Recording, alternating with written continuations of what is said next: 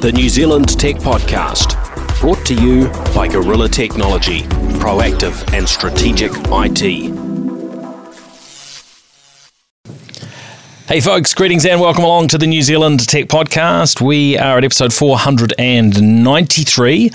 Very pleased to have with me on the show Philip Whitmore, back again. He's partner at KPMG Cyber. Welcome along, Philip. Thanks, Paul. Thanks for having me back. Hey, great. Always great to hang out and get to catch up on what's happening in the world of technology. Now, before we jump into all the news and topics, and we're going to talk about cybersecurity, we're going to talk about Tesla taking on Toyota and the rest of the auto industry, what's Google doing to show some respect for the New Zealand market, what are cyber criminals doing to show a complete lack of respect for New Zealand and New Zealand businesses. A special thank you to our show partners that keep us on the air, if that's a legit way of describing what we do these days. And so, yeah, huge thank you to Gorilla Technology, Samsung, HP, Vocus, Spark, Vodafone, and Sumo Logic. So thanks to those companies for standing behind the technology sector here in New Zealand, and especially the New Zealand Tech Podcast. So, Philip, before we jump into hearing all your thoughts and opinions on cybersecurity matters, which is what you live and breathe day to day, we have a few other topics that I wanted to talk about. And first up is Tesla. Last week, having hit the top spot on the share market, their market cap making them worth more than Toyota. And when I looked at the numbers again this morning, I was doing an interview on TV3 on this subject. It looked as though they were potentially back in that position again. And these companies tend to move up and down a little bit. But to me, it's just mind blowing that this fairly small car company, in many regards, it was only March that they got to the point of being able to celebrate having sold 1 million vehicles. So, in the scheme of how many cars there are in the world and that are sold globally, they're a bit player right now. Yet, investors think that they very much are the future, or there are a certain segment of investors that do. And so, I've been giving this a little bit of thought. Why has this happened? Is any of it justified? I'm curious about your thoughts before I share mine. Look, it's interesting. It is interesting. And often, particularly for technology companies, that value is based upon the future. Very much so, yes. Where is it going? What can we see it doing? And look, having got a car last year, it all seemed very boring to me. All the cars seem roughly the same, all same sort of features. And, but if I've got a Tesla, that's something a bit different. It's not a Porsche, it's not a Ferrari, but it's different and it's nice, and there's a brand perception with it, and there's some substance behind it now. And again, a lot of technology companies have not always had that substance. There has been no money coming through the door. Yeah. So I can understand why people see something in it. There's something different. It's an American manufacturing for cars, and a lot of cars these days aren't owned by the countries that we think they are. Things have gone around. Yeah. There's only probably, I would say, and I might be wrong here, about 10 car companies in the world, and all their subsidiaries that they own. That's right. So Tesla's a bit different. It's independent.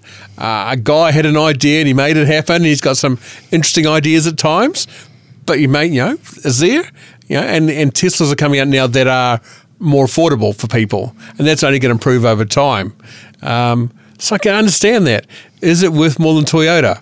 I don't know about that. That was interesting. We discussed that a little bit with Duncan Garner this morning, and of course in TV you've got to just race through things. You get about 2 words and then onto the next bit. But I made the comment that I think there's something that Tesla are doing that all businesses need to be doing. And look, Tesla could have easily just been an electric car company, but arguably they're more of a technology company than they are a car company now.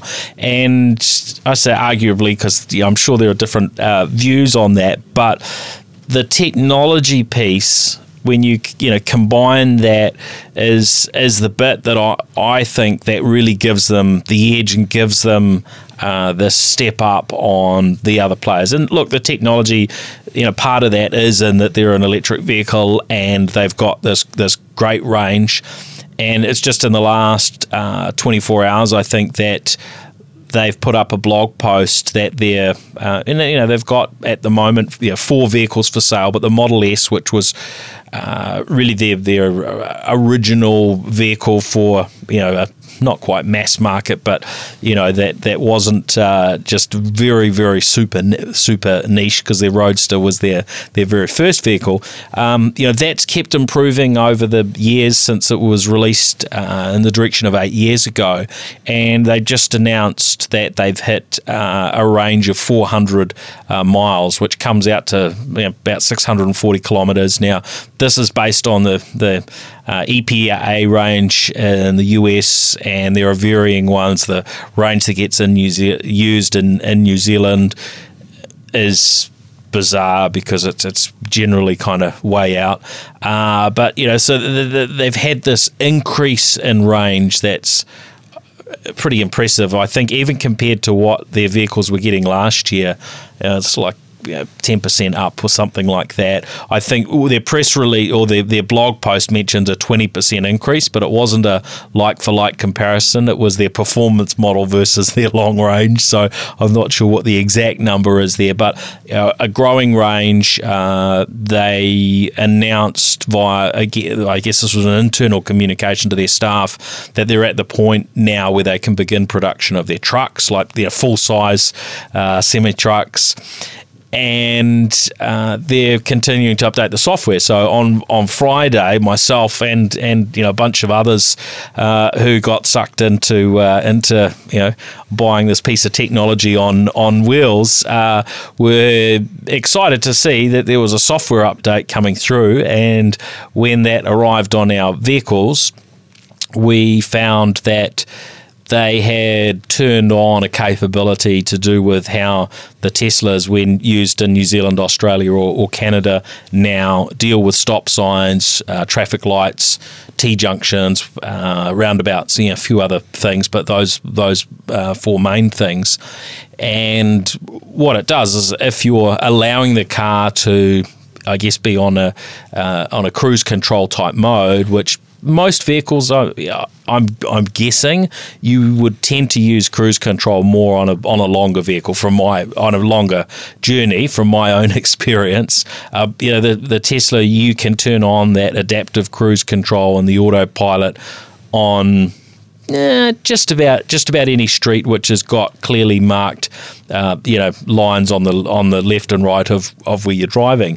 But of course, if you were to fall asleep at the wheel or be inattentive and you're coming into traffic lights or to a stop sign, look, with a typical cruise control, it's just going to drive straight through, right? So this capability now, in those cases, it will slowly grind to a halt unless you give it confirmation that, hey, it's okay to keep driving. So it's not at a point yet where it takes into consideration whether traffic lights are green or red, whether there's anything coming when you get to a roundabout, which you need to actually control your vehicle through a roundabout anyway. It's not quite there on that tech.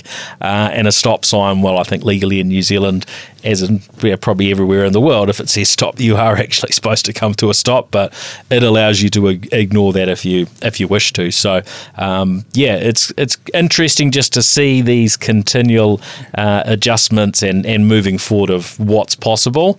Of course, I would recommend to anybody who's driving a Tesla, whether you're an owner or just somebody trying it out, do keep your hands on the wheel, a foot near the brake if you're letting it do its own thing, because they're not flawless yet, but pretty impressive for I guess a car that isn't got the same sort of level of technology in it as Waymo, for instance, with their very expensive LiDAR technology and so on, and the fact that most of this technology works in lots and lots of places. It's not limited to a particular mapped location. The update feature is interesting because I'm used to a car when it has an update, I might get a new map on my GPS. I might get something else fixed where it runs a bit smoother. And that's about I set up a car last year, and it's a fairly modern car, and that's about its update capability.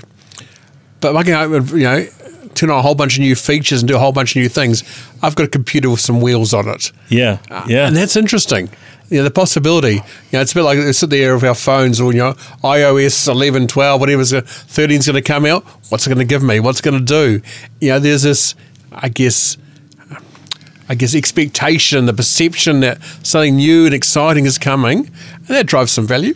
I think it does, and I think that's part of where Tesla's share price has risen, because owners who have experienced it and realise there is a sort of night and day difference in terms of how the Tesla works from that software perspective, that would remind them, if they're, for instance, an iPhone owner, of the disruption that Apple and ultimately Google caused to the smartphone, mobile phone market. And this idea that a vehicle can get better and better over time. And I mean, there are so many. We'd be sitting here for a long time chatting through, or even just in the whatever it is, however many months I've had it, maybe eight months. All of the things that have come through in terms of software, if we delved in and chatted about exactly, how they work and what they do. So there is an element of it being somewhat game changing, but. Yeah, the comment I made to Duncan this morning was, well, it's very much in the hands of Toyota and these other players. They still dominate the market largely. If they can reorientate their businesses and get themselves into a position where they operate on, what I'd say where Tesla is, which is a very modern, agile company, continuous improvement to their vehicles through software updates and so on, and even small things. We heard last week that the Tesla Model 3, which I've got it's got two USB ports for passengers sitting in the back. And there's an option for a wireless charger up front, which I have. They've just changed it sort of mid-cycle, not waiting for the 2021 model or anything. They've just changed those ports to be USB-C because that's what they think is the right thing to be doing now. And so they'll make those sort of changes midstream in the same way they just did with the Model S. It now has this longer range for ones that are ordered from now going forward. That's not something that lines up with a particular year. So very different to the traditional automakers, and it puts them in a great position. But any other company could probably achieve very similar things, but right now there is still a disconnect between the old ways of operating and this approach that Tesla are taking. And it is that concept. I mean, you look at you said the iPhone and Android coming from Google. It wasn't really the hardware, because Nokia did some fantastic hardware and BlackBerry did some great hardware. It was software and how that's the user experience and how things are delivered to users and apps, that's what made the change. And obviously now the older hardware is gone and we see that competition. It could be the same thing with the car. So, whether the investors are right or wrong, we will see. But it's often talked about in the Facebook groups and amongst Tesla owners online, where people are debating, should I pay the extra for what is called full self-drive, which of course there's no such thing really at the moment, but you're paying for this feature that may be delivered at some point in time, and the price of it gradually is going up. And a lot of people say, look, if you've got enough money to afford it, just buy some Tesla shares, and then in a few months they will have gone up enough that you can put that money back in your pocket if you wish, and then take the increase from the shares having moved up and pay for it that way. Now, I don't know. The share price could be half what it is now in another 6 months. Those things are, that's crystal ball gazing stuff. But yeah, interesting. Now on to this sort of discussion we've had over a few months, I suppose, is Microsoft Teams has kind of got this media attention in recent months that it didn't really have any sort of mainstream media attention, and even Zoom to a degree. I've heard from people say I'd never heard of Zoom before COVID, but now I'm using Zoom, and this is this new verb and so on, and yeah. So I guess the latest news this week was that Teams is addressing one of its shortcomings with Zoom, because I think a lot of organisations have already, they've either ditched Zoom, they never had Zoom, they're just going with Teams for video calling. Others have been not pleased with Teams because it doesn't maybe have quite the parity with Zoom on some features, and one of those was how many callers you could put on the screen at once. Teams, it was 4, that's bumped to 9. Zoom has allowed you to have 49 people's faces on the screen. Microsoft have announced that they will be offering that starting this month for some users, their sort of preview version, and then rolling out more broadly in the next few months. So just interesting to see that Microsoft are really upping their pace in terms of delivery of new capabilities, and they're working so hard to make sure that they can really compete. And last week, of course, the discussion was Teams versus Slack, and Slack's partnership with Amazon and Amazon Chime. So yes, Microsoft are working very, very hard on that front. Now, where are you on Teams? Do you use Teams or Zoom the most? So certainly for work, we're using Teams. A lot of excuse me, a lot of the Microsoft suite, and it works well. I think number one thing over lockdown was the ability to do custom backgrounds. Yes, well, Zoom very popular for that, because I think they started early on to offer, if you had a green screen, you could do a custom background, and then they moved to there being a bit of smart, so it could do it, so anyone could do a custom background, and you could do custom video backgrounds in Zoom as well, right? You can. Look, I find Teams a bit better in terms of lower processing power for your graphics card will make it a better outcome, but it does it well.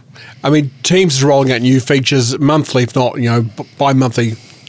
And I think, the cloud nature of that just makes it possible. Teams works well, integrates with everything else. From a corporate version, I found it great. People got used to it. I mean, Zoom's great as well. I mean, there was a lot of criticism initially for some security shortcomings or some perception shortcomings. But a lot of that was around users not understanding how to use these types of applications, whether it's Teams or Zoom or something else. And, and Zoom did fix the underlying technology issues pretty quick, and good on them too. It wasn't an app we'd used previously.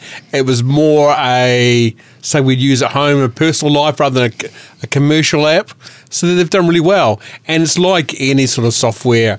The most popular stuff will get focused on by the hackers because that's the biggest return on investment. Yeah. And the volume of people using it's huge.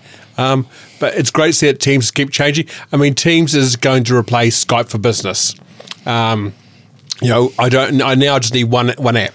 And maybe at some point, longer term, even replacing the Skype consumer product possibly. Correct. Because they're making it available to the general public, and we see Zoom has become very, very popular with the general public. Now, one thing that I see is fascinating here, when for those who follow all of the companies with their different products, it's been interesting in recent years how Microsoft have generally found it pretty hard to gain traction on a lot of their products from any sort of consumer awareness perspective, right? When you had Microsoft Cortana, and you had Siri, you Google Assistant.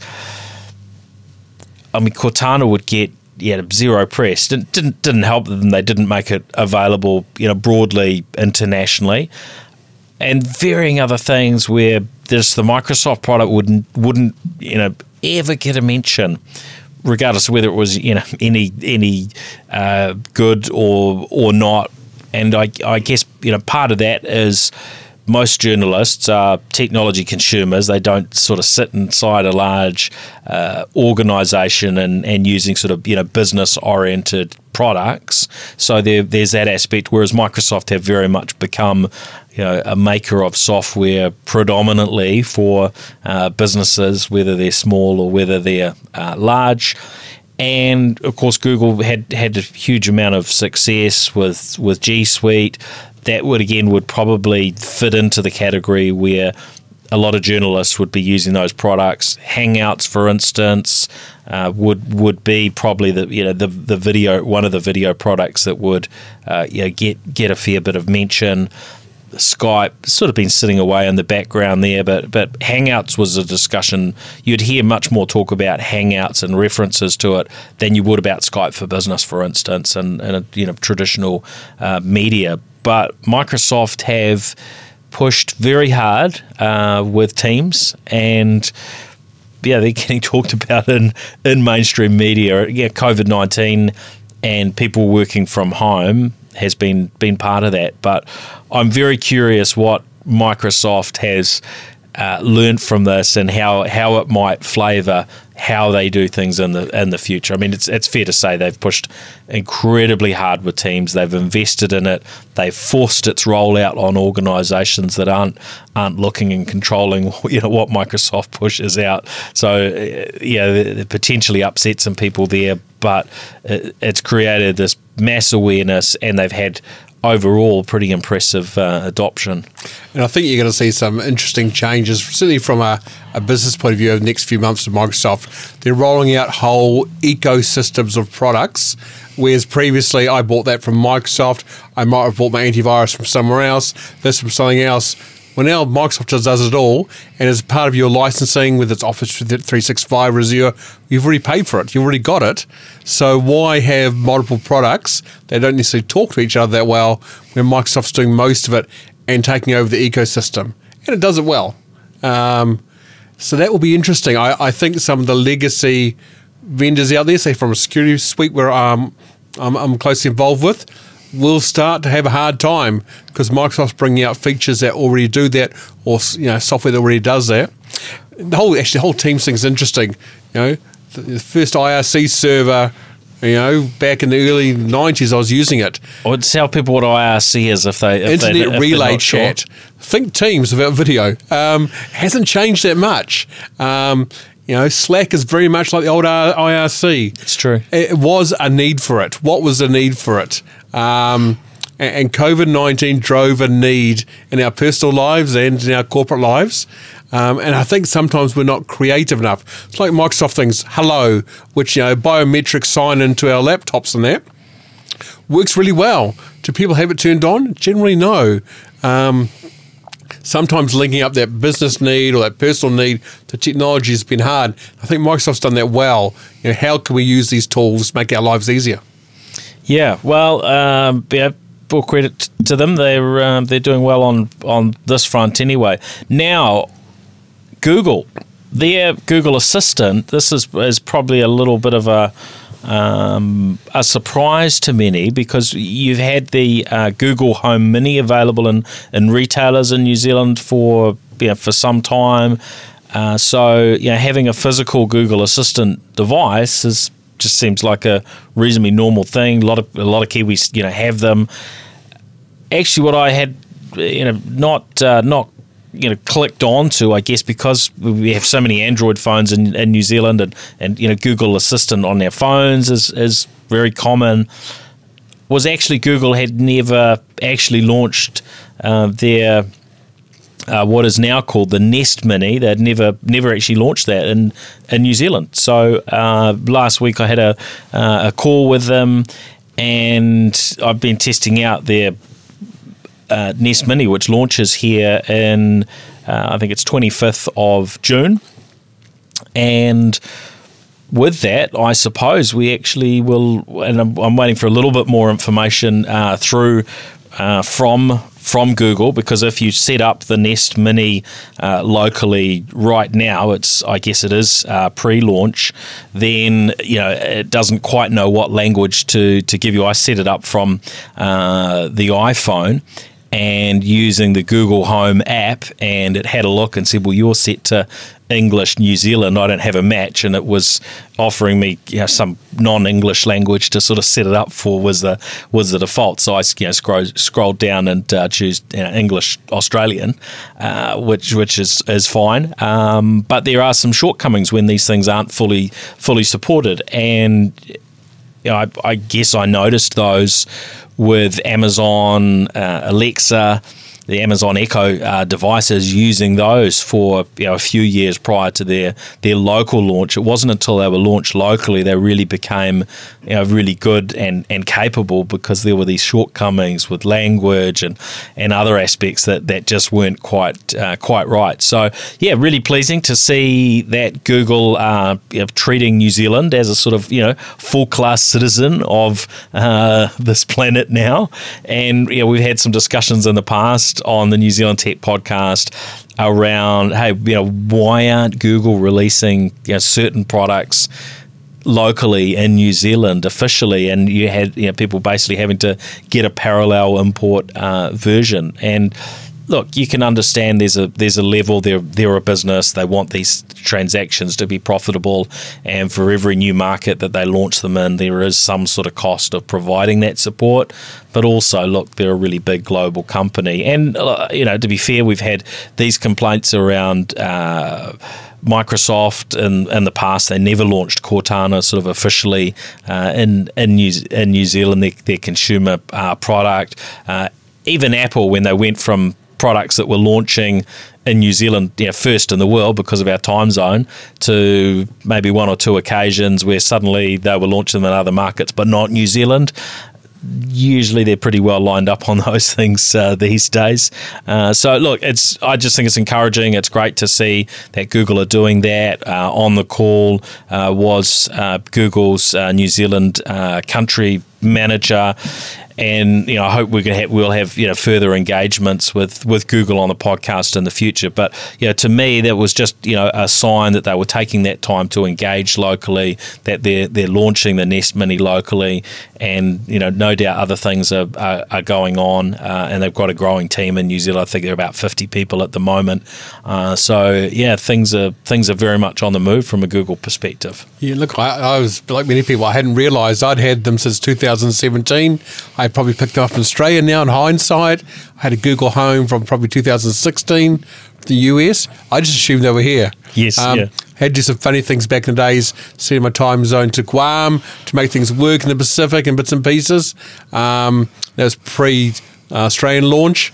But no, so I guess they've got a brand perception out there already without having done anything, which is maybe a smart move. Yeah. Now, I do want to, on an episode soon, dive a little bit more into somewhat. Well, it's another one of the big companies, Apple, with their Apple Watch Series 5 LTE that I've been doing some experimentation with over the last little while, and so we'll delve into that a little bit more, but I'll share the challenge that I had. I have numbers on Spark, Vodafone, and now on 2 Degrees, so I can test different devices, test the networks and so on. But my primary number has been with Vodafone for a fair chunk of time, and I when Spark announced that they were going to be supporting the Apple Watch with an eSIM and concurrent calling, I made the comment to, amongst others, the CEO at Vodafone locally, that I'll be porting my number from Vodafone, my primary number from Vodafone to Spark. We're gonna flip that around. I realised I had a little bit of a challenge in that I'm using an old, now no longer sold service, but Vodafone are continuing to provide it for me, that I was going to lose if I moved out and came back again. So next week I will share how I now have my Vodafone number ringing on my Apple Watch quite successfully when I'm at a little bit of a distance and so on. There's not rocket science there, but it was nice to figure that out, but I didn't have to port my number to do it. Now, a couple more things that we wanted to delve into really down the cybersecurity track while you're here, Philip. First up, Cryptopia. Now, there's their story. They're a cryptocurrency trading firm. I guess would be the sort of terminology I would refer to them as, out of Christchurch. Their systems were compromised, and it turned out the way that they were storing people's cryptocurrencies, their Bitcoin, Ethereum, and so on, maybe wasn't quite the safest approach, and it's not unique to them entirely, I suppose, their approach. But effectively, a lot of people have lost money, and the company hit the wall, and then has been the receivers have been working through the processes of trying to work out what they can give out to people. It looks fairly complex. What were the sort of highlights from your perspective, having read a little bit of the report that just came out in the last few days? Look, it's been interesting because the liquidated receivers have had a challenge, even just things from digital assets. Who owns these digital assets they have there? Is it the people who have put the money in? So like you and I had a bank account, or is it the company themselves? So, back in February, they went to court to get a ruling on that because there's no clear law in New Zealand. And that said, well, the cryptocurrencies are owned by the account holders, like you and I own our money in our bank accounts. So that's good because they certainly had creditors challenging that. Creditors own money and saying, hey, here's all these millions of dollars worth of money sitting there, that stuff that wasn't stolen. Can we have some of it, please, because we owed money. So I guess that's been a positive. The challenge now depending on where you sit with, it's a positive. It's true. For the account holders. Yeah, the challenge absolutely. now is, unlike often with cryptocurrency, there isn't individual wallets. It's one big wallet or a series of wallets with multiple people having a partial ownership in that. So how do you identify who those people are, and have they complied with the anti-money laundering laws to get that sort of positive confirmation? And I think that's difficult. The answer may be not fully. That looks really complex in terms of complying with the AML, anti-money laundering rules. And because there were so many account holders, over 1 million, then very, very hard to actually work through that because it costs a lot of money in terms of time and effort to actually jump through those hoops. To prove ownership, it's going to be hard. I mean, the receivers are going to have a challenging time because people want their money back. I don't know. That'd be interesting to watch and see how good and trustworthy is the database that says who owns what, right? Yeah, and the thing is that database didn't match up to the money, essentially. There was not a reconciliation between them. So can you say, well, would I argue, well, actually, it wasn't my assets that were stolen. It was someone else's cryptocurrency. I just have all mine back, please. That will be an interesting challenge as well. Or do you divvy it up? Yeah. Wow. And also on a local New Zealand front, we've had what is really, crazy in terms of the scale of it is the ransomware hits that we've had in New Zealand this year. Now, it's not just New Zealand. These things are happening around the world. But in the past, there have been very few ransomware cases that have hit the public media as far as New Zealand's concerned.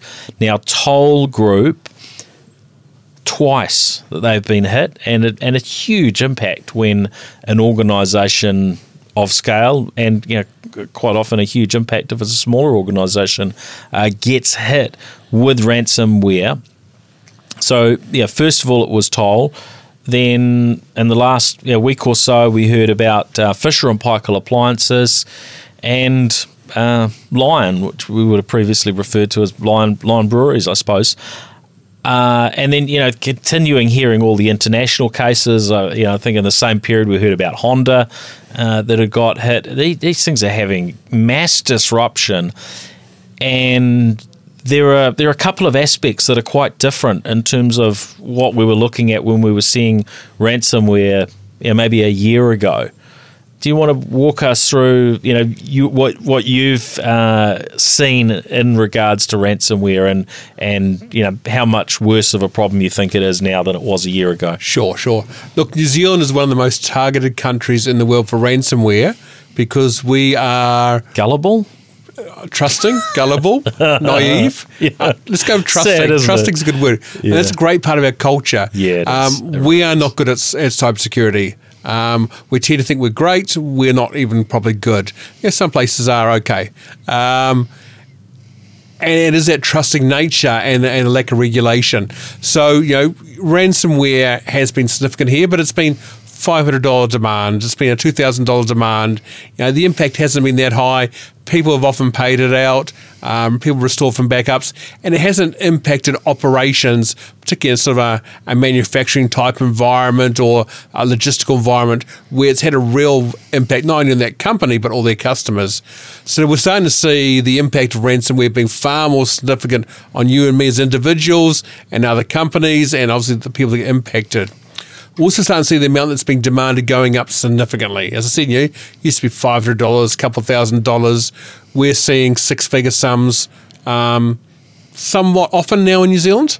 And also you've seen some of the ones in the media lately where they're saying, if you don't pay us, not only we not get your information back, but we're going to share it with the public or share it with others. So the threat of disclosure of potentially sensitive information. That's huge, isn't it? Because you could have been, last year if you'd been hit and you'd just recovered your backup, whatever your scenario was to get back on your feet, you wouldn't have considered really paying anything if you could get back up and running very quickly.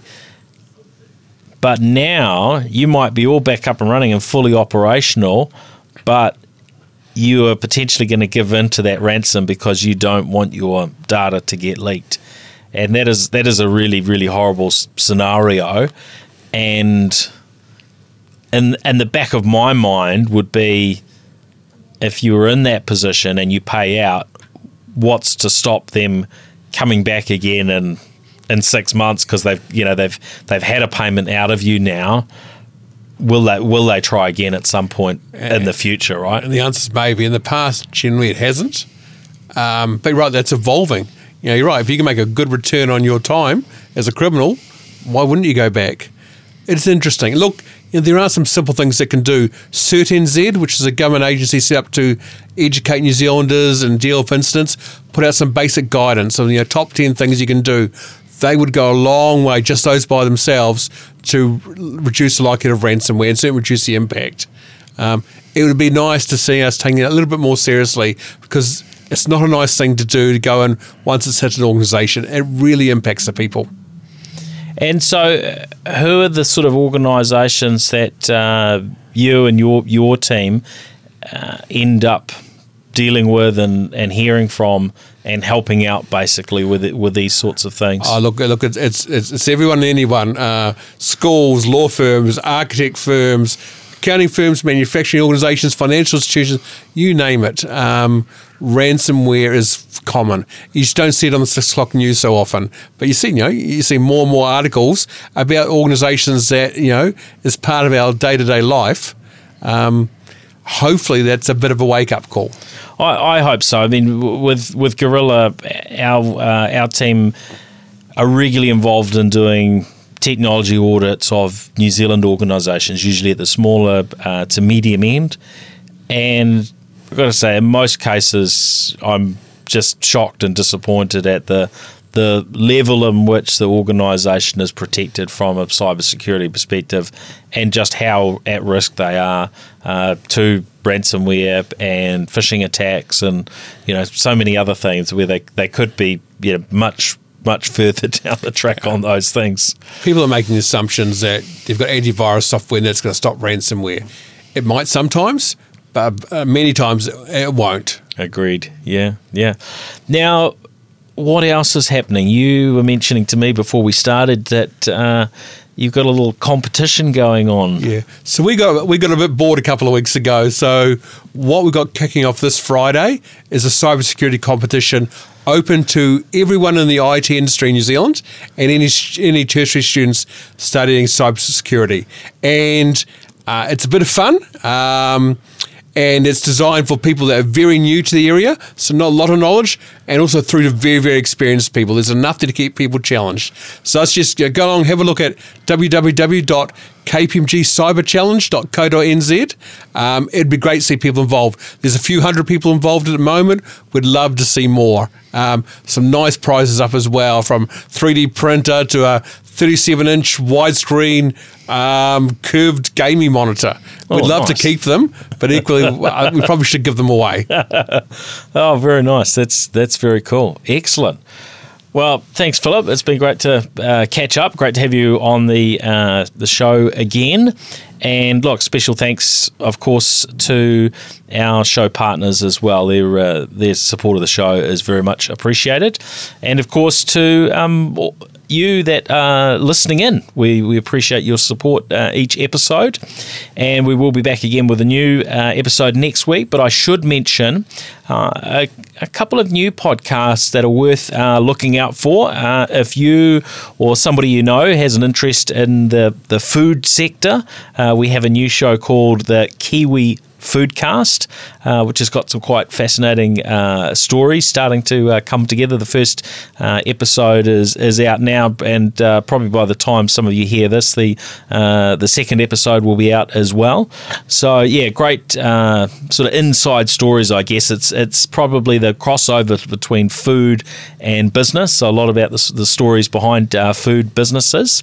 And then the other one we've got is our focus on remote working, which is quite relevant at the moment, but of course has been relevant for a very long time. A lot of people have, run businesses from home and operated remotely. So that one is up on the first show I mentioned, the Kiwi Foodcast, is on podcasts.nz. The remote work productivity and lifestyle is the other podcast, and you can find that at worldpodcasts.com. So yeah, a couple of new shows to sink your teeth into. Well, that's us. Thanks, everyone. We'll catch you again next week for the next episode of the New Zealand Tech Podcast. Okay, see ya. The New Zealand Tech Podcast, brought to you by Gorilla Technology, proactive and strategic IT.